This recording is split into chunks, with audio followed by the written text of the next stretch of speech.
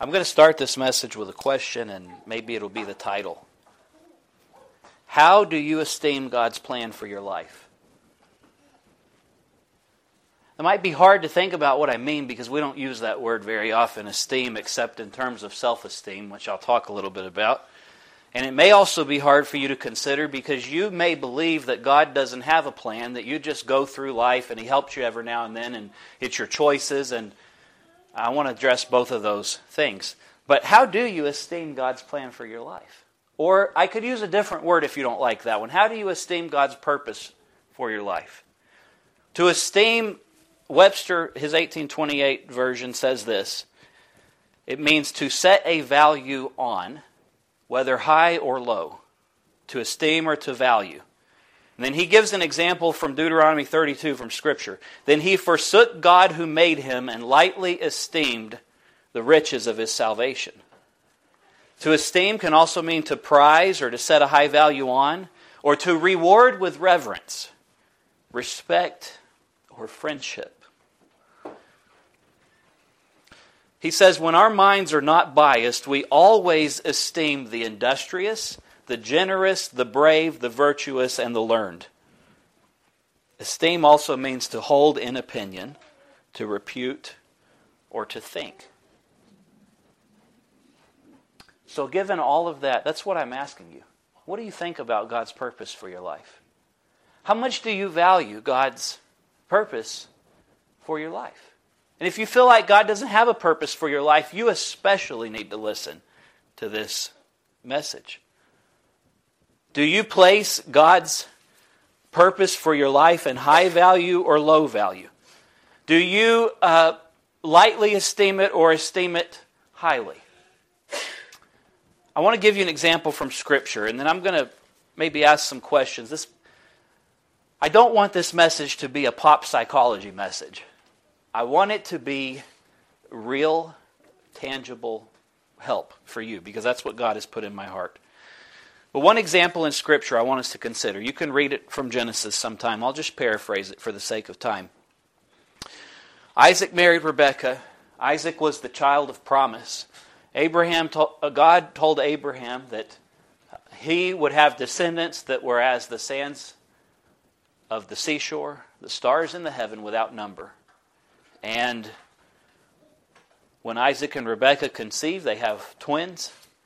And God comes to her through His Spirit and reveals to her that two nations are in her womb. He says the older will serve the younger, and He tells her what's going to happen. They were born, and Jacob got his name because he was a supplanter. He was a swindler. He was a trickster. And even to the point that he came out and grabbed on to the ankle of Esau, if you remember that part of the story. And Esau was a man who was, he was a manly man. He was a man of the field. He was, well, if Old Spice thought about it, they would make a commercial with Esau. If you have seen those Old Spice commercials, he fits. Listen to this from Hebrews, and you can read that story later if you want to. Hebrews 12. This is in context of what I asked you. How do you esteem God's plan for your life? We're going to see two contrary positions. Hebrews 12, beginning in verse 14. Follow peace with all men and holiness, without which no man shall see the Lord. Can't see God without holiness. Won't make it to heaven without holiness. Looking diligently, lest any man fail of the grace of God, lest any root of bitterness springing up trouble you, and thereby many be defiled. Let me address that first. Does that mean you're going to fail of the grace of God and lose your salvation? That's not what it's talking about. It is talking about despairing in the present condition that you're in. It is talking about lightly esteeming God's purpose and plan for your life in your current circumstances. He says, beware of that, lest any man fail, lest you stop esteeming God's grace highly enough to preserve you, sustain you, and make you happy. And he continues, lest there be any fornicator, that's a sexually immoral person, or a profane person, that's a godless person, just like a pagan. Lest there be a profane person like Esau, who for one morsel of meat sold his birthright. For you know that how afterward, when he would have inherited the blessing, he was rejected because he found no place of repentance, though he sought it carefully with tears. Listen to how the Amplified reads that, verse 17.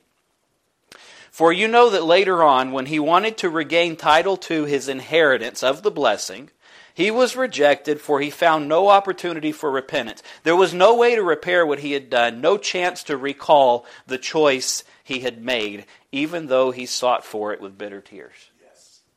You understand what this is saying? Now, I have to mention this. This is not my sermon, but I have to mention it.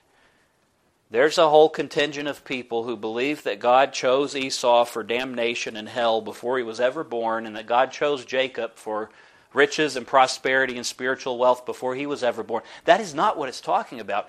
We're told here that Esau, ahead of time, was the type of man he was, so that afterward he couldn't even change. Because that's how he was. Let me read you. I guess I do have to go to Genesis and read just a couple of those verses, so it'll make sense.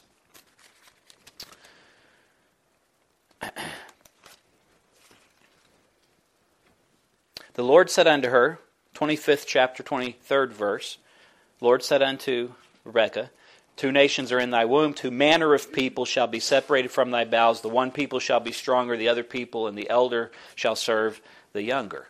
Now, this is talking about 2 parallel prophecies. The prophecy of the people of God and the Edomites who aren't the people of God, but also the types of men that these men would be. Now, in God preparing her ahead of time for what would happen, He didn't force Jacob to be a swindler. God does not bring sin into the world. God can't be tempted with evil, and He doesn't tempt any man, but every man's led away by his own lust and enticed. God decreed what would happen. Jacob probably knew about it, and he decided to make it happen through his own deceptive tendencies. His mom helped him. And yet, it doesn't seem like he is faulted. When did he pay for that? Well, you could say, well, Laban got him back. Yeah, what went around came around, and he had to work 7 years for his wife, and then they gave him a different one. I'm glad we don't have that. Could you imagine, just as a side note, marrying somebody and not knowing that it's the wrong woman until the next day? I'm really glad our tradition and culture about marriage has changed enough that you know who you're marrying. Because that would be weird. But that doesn't seem like it was a big deal either, as a side note. He finds out, he goes and tells Laban, hey, that wasn't very nice. He says, okay, give it a week, I'll give you the one you really wanted, and you can work for me 7 more years. So he does. So maybe Jacob got his, if you want to think about it like that. But there's no evidence in Scripture of God thinking of Jacob or Israel as a profane man. Why? Because he highly esteemed God's plan for his life. And he went to whatever lengths he had to try to make it happen. Now, that is not what we should do. Esau lightly esteemed not only God's purpose for his life, but his identity as the firstborn in a patriarchal society where everything would be passed down to him. Do you know God could have fulfilled His prophecy to Rebekah and still allowed Isaac to bless Esau as the firstborn? Those could have coincided. See, most people, when they think about this as a predestination discussion, they don't think about God could have done both. Who says the firstborn had to be the one that would get the blessing like that? Or the secondborn? So, you remember what happens. I'll flip back over there. I want to show you why the Hebrew writer, and he doesn't write it like a revelation. He doesn't write it as a new truth. He writes it, he says, you know this. In other words, everybody knows Esau was a profane man. It was so well understood in the first century that people thought of Esau as the father of the Edomites, who were always plaguing the people of God.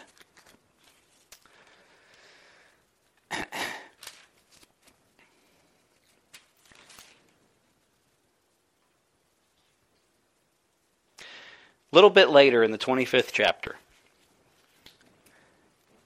28th verse. Isaac loved Esau because he ate of his venison, but Rebekah loved Jacob. And Jacob was boiling stew or pottage, and Esau came from the field, and he was faint. And Esau said to Jacob, Feed me, I pray thee, with that same red pottage, for I am faint. And therefore his name was called Edom. This moment in the history of Esau defined the rest of his life. So much so that people started calling him Edom after the bowl of soup that was more important to him than anything in the whole world at that time. Esau said, Behold, I'm at the point to die, and what profit shall this birthright do to me? Jacob said, Swear to me this day, and he sware to him, and he sold his birthright unto Jacob. And then Jacob gave Esau bread and red lentil soup. And he ate and drank and rose up and went his way. Then Esau despised his birthright. Do you understand what's happening here? Esau, this means he despised his birthright. It doesn't mean that he hated it. It means he thought lightly of it. There was a plan in place where Esau was in line to receive certain blessings and reward just based on who he was. And he thought so lightly of it that he cast it aside for all the rest of eternity for one meal.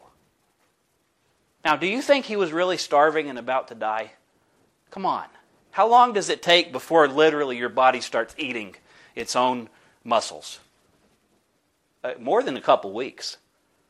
The first couple weeks you eat your fat stores, you eat your carbohydrate stores the first couple days, right? He wasn't going to die. He was so caught up in the moment. This is why he's called a godless man. He didn't care about these things. So, there's two examples. Jacob, although presumably that was sinful, we think it was. Sometimes I wonder what God thinks. We get these ideas about what's acceptable and what's not acceptable. And God doesn't say much about some things. For example, and again, I'm not going to preach about this either. The 12 tribes came from 4 women. God didn't say anything about it. Oh, that really bothers us. Just an example. What is the point? God had a plan and a purpose for Israel. He was Jacob. He later became Israel. I want to tell that part of the story too. He so desired blessing that he was on the way back. He put in his 14 years. He's on the way back with all his riches and possessions. And he meets the angel of the Lord. He's already been blessed. He's already wealthy and prosperous. And he tells the angel of the Lord, I will not let you go until you bless me. He didn't lightly esteem the blessing of God. He already reaped the benefit of the blessing that God gave him, and he wanted more. That's how we're supposed to be. He wrestled with the angel. He ended up with a limp in his flesh, apparently from that day forward, but he was blessed because of his persistence. So, do you lightly esteem the blessing of God? Do you lightly esteem His purpose for your life? What do you think about it? That's a hard question maybe for some of you to answer. Let me put it in different words. I want you to think about your own life in, say, any given month, generally. Are you generally happy? I want you to think about this. You don't have to answer. If you want to tell me later, I wouldn't be opposed to it because I'm curious. Say on a scale of 1 to 10 for your own selves. How happy are you on any given day? 10 is just the most happy you've ever been, the day God saved you, and 1 is you're the most miserable person in the world. How happy are you on any given day? How excited are you on any given day, typically? Are you satisfied? How satisfied on any given day, typically, are you? Are you content? How content are you on any given day? If you answer those questions to yourself honestly, you will see how well you esteem God's plan and purpose for your life. That answers it. What does it mean to be happy? I'll read you the definition. Properly, it means lucky, fortunate, receiving good from something that falls or comes unexpectedly or by an event that's not within control. Happiness is also the agreeable sensations which spring from the enjoyment of good. Let me ask you this. Is life good? Is it a blessing? How come some people can be so miserable in the same life that some other people live? Have very similar circumstances. I remember the first veteran I talked to that used a phrase like this. I said, "How you doing?" He said, "I'm wonderful. I woke up above ground this morning." And they'll say too, kind of lightly, jokingly, but they mean it, "I'm great. Nobody's shooting at me today." Talk about perspective. Do you know how much of our present emotional state is based on our own defective perspective? And this is where I said I hope this doesn't get into pop psychology. This is the truth of God. If you gave yourself typically a low score on being happy, excited, satisfied, content, you don't think much of God's plan for your life. Period. I'll tell you how I scored myself. Typically, not every single day. I gave myself a 9 for happy, a 9 for excited, a 4 for satisfied, and a 4 for content. I'm not a content person by nature. I'm not satisfied by nature. I'm happy and I'm excited because there's so much opportunity. Now with that, my personality makeup, this may or may not apply to some of you, there's big swings. And sometimes that 9 that I usually have is almost completely gone. Maybe you don't feel that way. Maybe some of you are always a level 5. Nothing excites you, nothing really upsets you. You're just always level. I would hate being that way. And maybe it works for some people. What does it mean to be excited? Roused, awakened, animated, put in action, stimulated. Let me ask you this. What makes you get up in the morning? Some of you really don't get up in the morning possibly until you have to. Why? What would make you get up in the morning if you really wanted to? What would make you get up early and excited? Have you ever thought about that? Or those days that you do get up excited, ready to face the world, why is it?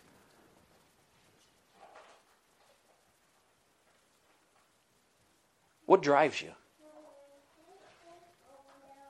Is there an overarching theme that is always present? Something that makes you want more?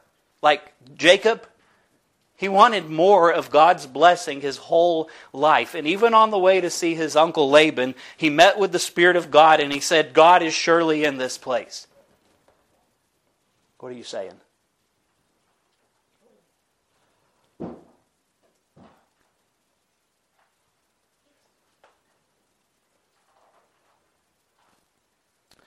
Is there one thing you would trade everything else to gain? Now, this is not a question for you to answer in a righteous way. Yes, if a man loses the whole world or gains the whole world and loses his soul, what would it profit? I'm not asking you that. I'm asking in the way that you're made up, in your emotional, mental, spiritual composition, is there one driving thing that's more important than anything else? Even in a secular, carnal way. What do you care about? What if I put it this way? What's your life mission statement? Think about it for a minute. What if I said, what's your life mission statement?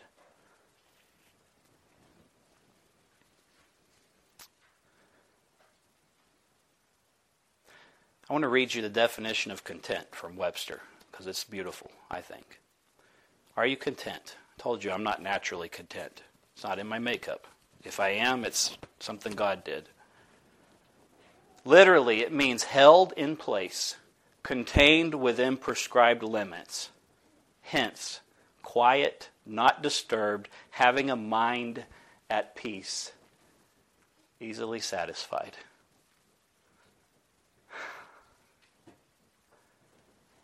There's no way to be happy in life without that. To be satisfied without that.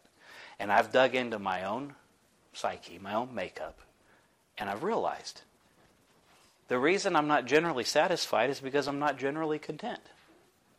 Now that can be a good or a bad thing. It can drive you to accomplish what God wants you to, but it's a double-edged sword. And you can cause yourself a lot of suffering with that kind of makeup. If you are the opposite type of person, you're always level, and maybe you are. Maybe your contentment is a much higher level, and your drive and your happiness and your excitement is way lower. That's a double-edged sword too. You may miss out on blessings that God has for you, and if you're not careful, you might become like an Esau, who you're so content, all you care about is the moment, and you'll trade the whole future God has designed for you to be satisfied right then. That's a danger. Let me ask you this, and this may not apply to most of you, but there's some it does apply to, or God wouldn't have put it in my heart. Is there one question about your life that plagues your mind? Is there a primary concern that's always present? Is there one thing you always come back to? Is there an overarching driving motivation, an ever-present concern or fear? Do you have that? Does anybody? Let me just give you some examples of what I've seen, what I've felt, what I've known in other people. A lot of people, their whole driving force for life is a fear of being alone. Some people, that drives everything they do. They're so afraid of being alone, they pile people around them all the time in the most superficial ways if they have to. Some people are so afraid of not having a real friend, they settle for bad influences who are terrible friends, who aren't even friends. Some people are so afraid of financial ruin that it motivates their entire life. Some people are so regretful over financial ruin that that's all they want to talk about, is what they could have done, the money they'd lost, and what they could have had. Some people are so afraid of being insignificant. Oh, they don't phrase it that way. They phrase it like this: I want to make a difference. You ever thought that? What do you want to do with your life? I just want to make a difference. Just want to help people. Why? Because you want to be needed. I'm not saying any of these are wrong, but I want you all to think about and get to what is that driving root part of you. Some people have a fear of not being needed. I'll give you an example of that. They go to your house, they can't even sit down and visit with you because they have to fix everything because they have to be needed to feel like their life matters. Some people are afraid of being forgotten. They phrase it in ways like this: I just want people to remember the good I've done. Let me tell you something if you feel that way. Everybody gets forgotten. I have no idea who my great-great-great-grandparents were. And I'm not worried about it. The old pagans used to have this idea that the word for it was weregild. And they believed, and this is kind of the warrior ethic that a lot of soldiers and Marines and people still have today. They believed that what they did in life echoed in eternity, and if they could just do something heroic enough, they would never be forgotten. That's why the Vikings were the way they were. But really, nobody remembers them individually. What Viking do you remember? The only one that comes to my mind is Leif Erikson, if he was a Viking. And it's not because he accomplished some great war feat, it's because he supposedly discovered this area, or America, supposedly. So even that illusion. Some people, this is a funny one I've run across. Some people are afraid of living too long. They phrase it like this: I don't want to get so old that I can't have fun anymore. I'd rather die before that happens.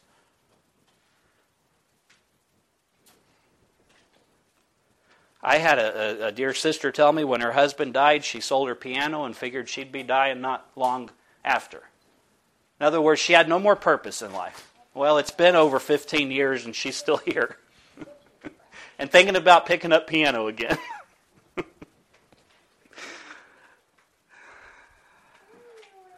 Do any of you identify with this one? Fear of being lost in the vanity of human existence. That's how I phrase it. That's one of my things. You know what I say to myself? You know what? I asked y'all, what drives you? If there's one, for me, my thing, the constant, always in the back of my mind, fear, is I don't want my life not to matter. I don't want it to be all for nothing. Now, that may be my own vanity, it may be healthy, it may be both. But that is what drives me. I don't want it to be all for nothing. And you know what I notice in my life when I start to feel completely despairing and hopeless? It's because I'm focused on a present circumstance and I think that it's all been for nothing, and I forget the purpose and the plan of God in my life. Some people, their whole motivating force is a fear of being sad. Fear of being sad. So they laugh all the time. They make other people laugh. Robin Williams was like that. One of the greatest humor givers of our time. And he was plagued with constant sadness by his own testimony till it took his life. Some people have this motivating fear that I would call the fear of the American job model. And they say it this way: I just want to be financially free. That's another driving force I have. But if you feel that way, ask yourself why. Then what would you do? Not saying it's wrong. My point with all of those questions, that maybe they don't mean anything to some of you, but I'm telling you, they mean something to somebody. There's a reason that's in my heart. It doesn't matter what psychologists come up with. It doesn't matter if you believe in Abraham Maslow and his hierarchy of human needs. It doesn't matter what theory you subscribe to. All people, I think, are motivated by two basic forces. And there's always these two things that are opposing. It's fear and faith.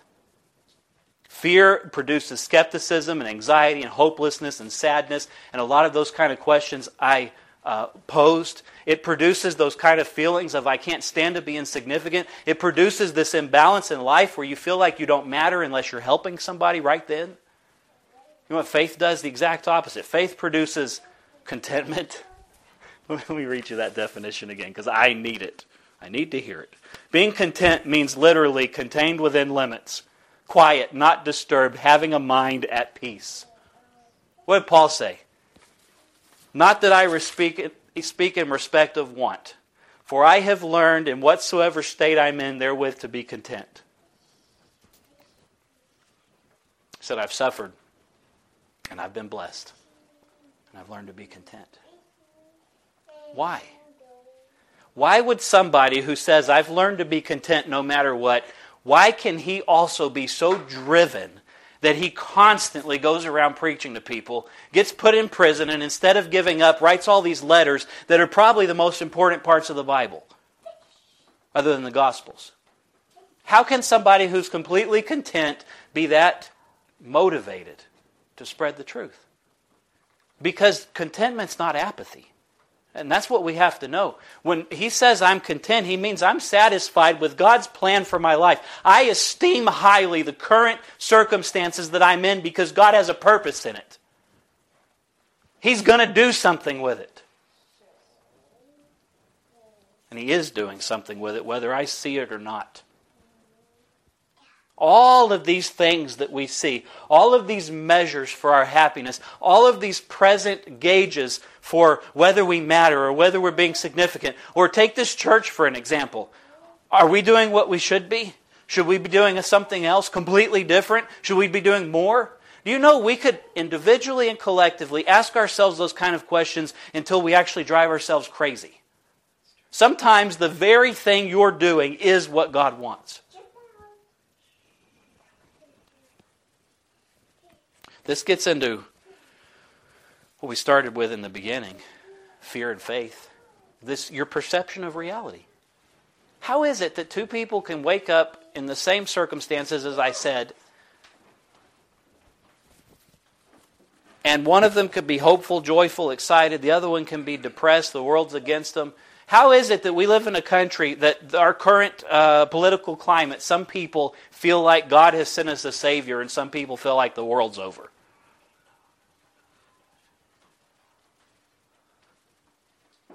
I first realized how important perception was when I was a freshman in college, and I kept hearing my classmates complain to me about their bad grades because the teacher didn't like them. She just doesn't like me. And yet they didn't come to class on time, they didn't study, they couldn't write, and they didn't try. But it was the teacher who didn't like them that caused it. That's when I realized how big perception is.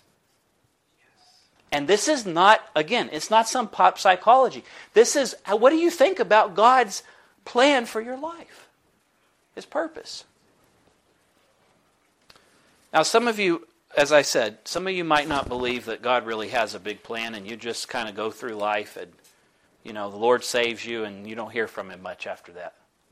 You get to make your own choices, own mistakes. Someday you're going to heaven. I don't believe that. Sometimes life feels that way, but it's because of our perception. It's not real. I'm going to prove it to you. Go to Matthew.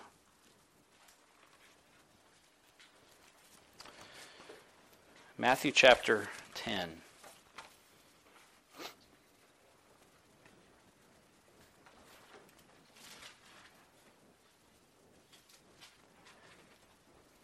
Listen to this.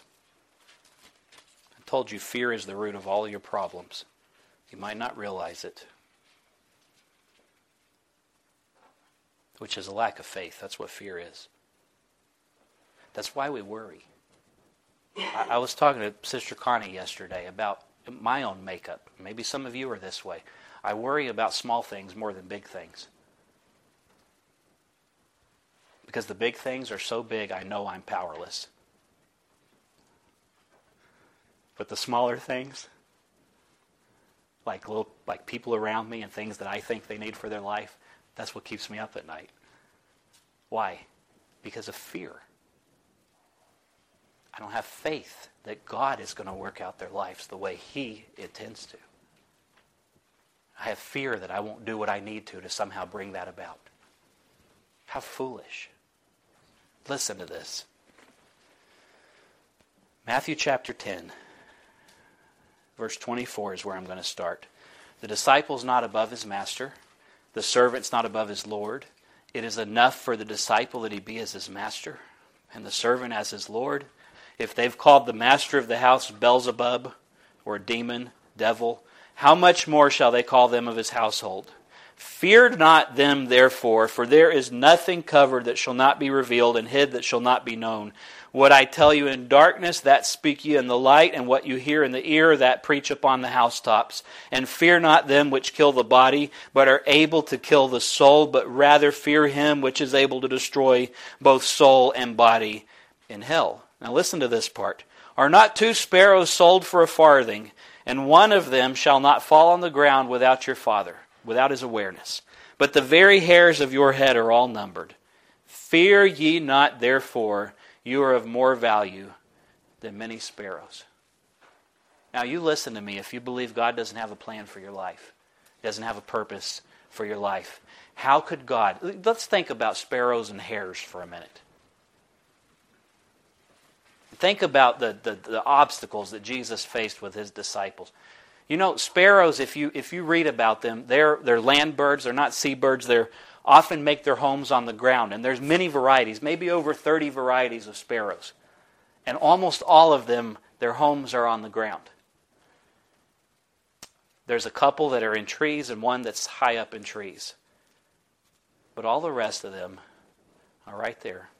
And in the Greek, that means that God is aware, not just every time a sparrow dies, but every time he bounces, every time he flits and flutters, every time he flies from one branch to another. God knows and counts every single one of those times. You tell me a God who has that kind of awareness and the intricacies of the creation He made isn't aware of the present condition you're in, that it's not part of His plan, that you're just floating through life on a boat by yourself and God doesn't know? How about hair? Now we think hair's on your head. You think about this stuff on top of your head. But the head is all of this. You have thousands of tiny invisible hairs all over your skin that help with sense receptors, help protect you. You have hairs in your ears if you feel them. Put your fingers in right there. Go ahead. Don't be scared. You feel those hairs? Now, when men get older, they get real long, and the barber's nice enough to trim them. I don't know why they get longer. But they're there to protect your eardrums. They're there to help you hear. They're there to help you tell when some fly or something's trying to get in. Not just hair on your head. Just barely touch the edges of your hair. Do you know your hair has sensors? There's nerves in. Do you know my brain, my central nervous system is telling me that there's something close to my head?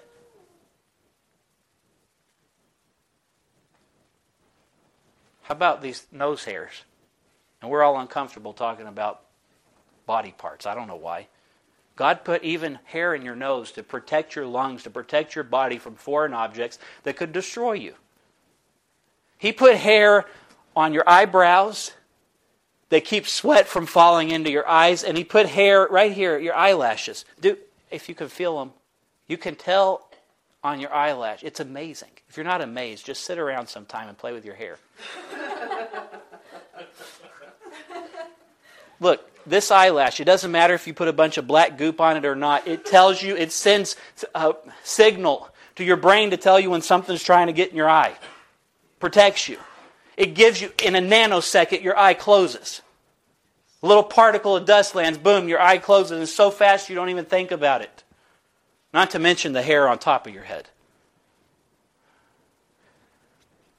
The Lord says, I have every hair of your head numbered.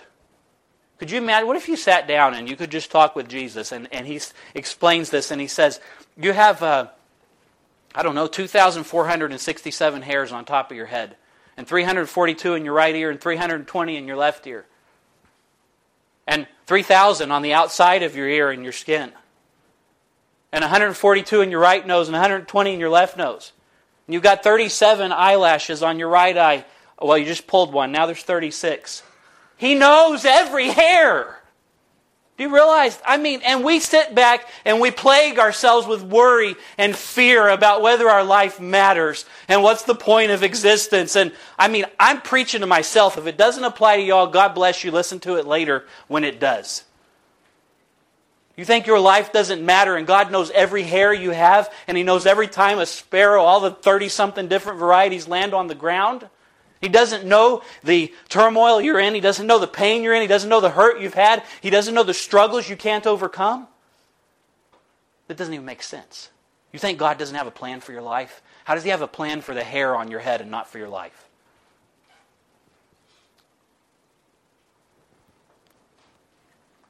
There's a reason Jesus over and over used these two words, fear not.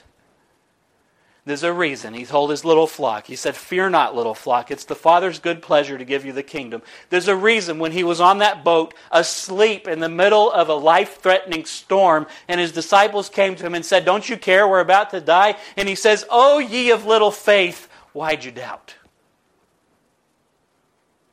You think God would have let Jesus die on that boat? They're there with the master of the wind. And then He demonstrated it. He got up and He didn't have to jump out in the water. He didn't have to put a potion together. He didn't have to stick His staff in like Moses did. He spoke peace. And they said, what kind of man is this that even the wind and the waves obey Him? You think God has control over waves and doesn't know what's happening in your life?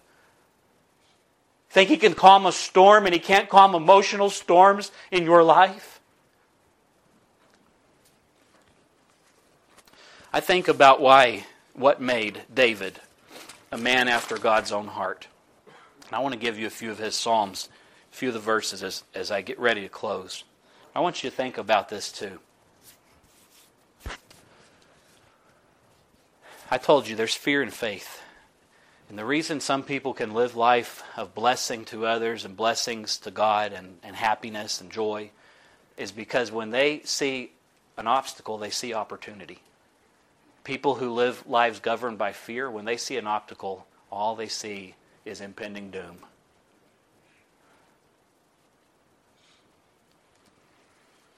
Some people think that the pain of life is so much that God can't possibly care.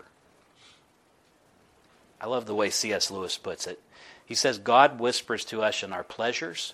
He speaks to our conscience. but He shouts in our pain. Pain is God's megaphone to rouse a deaf world. When do people seek God? Oh, it's gotten bad enough, we need to pray now. I've had tons of veterans tell me there's no atheists in foxholes or in the middle of combat. Oh, they let go of their atheism and they cry out to whoever's out there. Trouble, pain. God uses that to get our attention when nothing else will. And that's an act of mercy. I used this verse last week. I want to remind us of it. God has not given us a spirit of fear, but of power and of love and of a sound mind. You know when I'm happy? When I feel like life is what it should be? It's not when I have the greatest success. It's not when I'm doing something important. It's when I'm not thinking about whether my life matters. It's when I'm not thinking about whether I'm doing what I should be doing because I'm too busy doing it.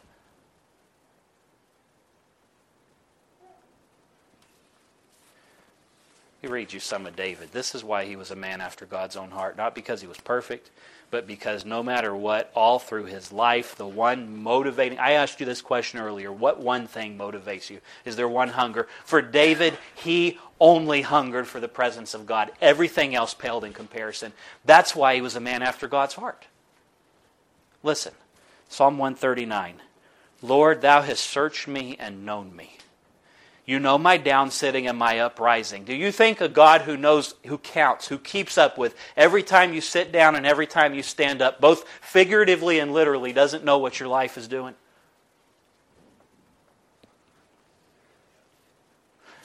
You know my thoughts are far off. God keeps track of everything you've ever thought. You surround my path and my lying down. You're acquainted with all my ways, for there's not a word in my tongue, but, oh Lord, you know it altogether. God remembers everything you've ever said. He says, you've beset me behind and before. You've laid your hand upon me. Such knowledge is too wonderful for me. It's high. I cannot attain unto it. Where shall I go from thy spirit? Where shall I flee from thy presence? And then he goes and says, I could go all these places in the world, and there's no way because you're everywhere. Move ahead for the sake of time. 17th verse. How precious also are thy thoughts unto me, O God. How great is the sum of them. Not only does God keep up with all of your actions and thoughts, He keeps up with everything He's ever thought about you. He says, I could not count them. They are more in number than the sand. When I awake, I am still with you. God, listen to this. God is thinking about you when you go to bed at night. He's thinking about you when you wake up in the morning. And all while you're sleeping, He's thinking about you. Every one of His children, He's constantly thinking about us. How to bring us good and not harm. How to deliver us from present darkness. How to heal us. How to restore sight to the blind. Spiritual sight. He's always thinking about us. And He is a person. God is a person who can think without getting tired. David said in the 91st Psalm that He's my refuge, a very present help in time of trouble. He said in another place, he said, what time I am afraid, I will trust in Thee. He said, 1,000 shall fall at my side and 10,000 at my right hand, but it won't come nigh to me. Why? Because God. He said in the 90th Psalm, Thou hast been our dwelling place for all generations. He says, when I consider the works of Thy hands. You know why David was a man after God's own heart? Because he thought about what God was doing, not what he was doing.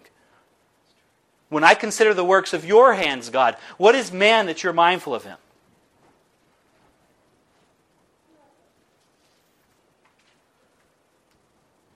He says, know ye that the Lord, He is God. It is He who has made us, and not we ourselves. Don't you think that God, who could knit you together in your mother's womb, the psalmist calls that the bowels of the earth. You formed me in the bowels of the earth. Don't you think a God who could splice together all of that DNA? Let me tell you, you may not believe this. I believe this. The old Jews believed it.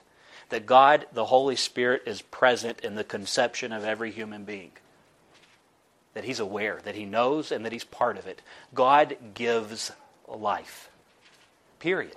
And if you're alive, there's a reason you're alive. And I'm not talking about some big overarching, find your purpose in life, this one thing. But there's a reason. God would not have put you in this earth if He didn't have a plan for your life. Period. He has the power to withhold people from being born. Jacob and which one? Rachel was the one he loved. She couldn't have children for a long, long time. Years. Till she cried out to God enough that He listened and gave her children. One of them was Joseph, who preserved the lineage of God. One of them was Benjamin, the baby. God has power over life. There's a reason you're alive. There's a reason for everything. I want to read you one thing, and then I'm done. This is Oswald Chambers. So beautiful. And this pretty much summarizes what's wrong with your life. Are you determined to have your own way in living for God?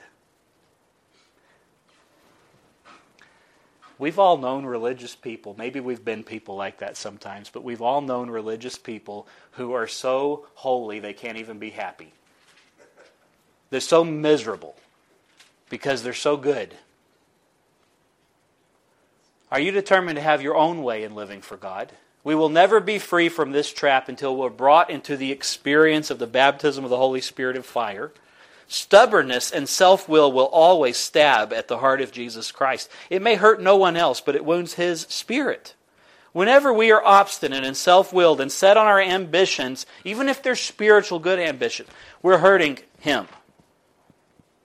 Every time we stand on our own rights and insist that this is what we intend to do, we're persecuting Him. Whenever we rely on self-respect, we systematically disturb and grieve His Spirit. And when we finally understand that it is Jesus we've been persecuting all this time, it is the most crushing revelation ever. Is the Word of God tremendously penetrating and sharp in me as I hand it on to you, or does my life betray the things I profess to teach? I may teach sanctification and yet exhibit the spirit of Satan, the very spirit that persecutes Jesus. The Spirit of Jesus, listen, this is the solution for peace in your life. The Spirit of Jesus is conscious of only one thing, a perfect oneness with the Father. And He tells us, "Take my yoke upon you and learn of me, for I am gentle and lowly in heart, and you will find rest for your souls." All I do should be based on a perfect oneness with Him, not on a self-willed determination to be godly. All of this will mean that others may use me, go around me, or completely ignore me.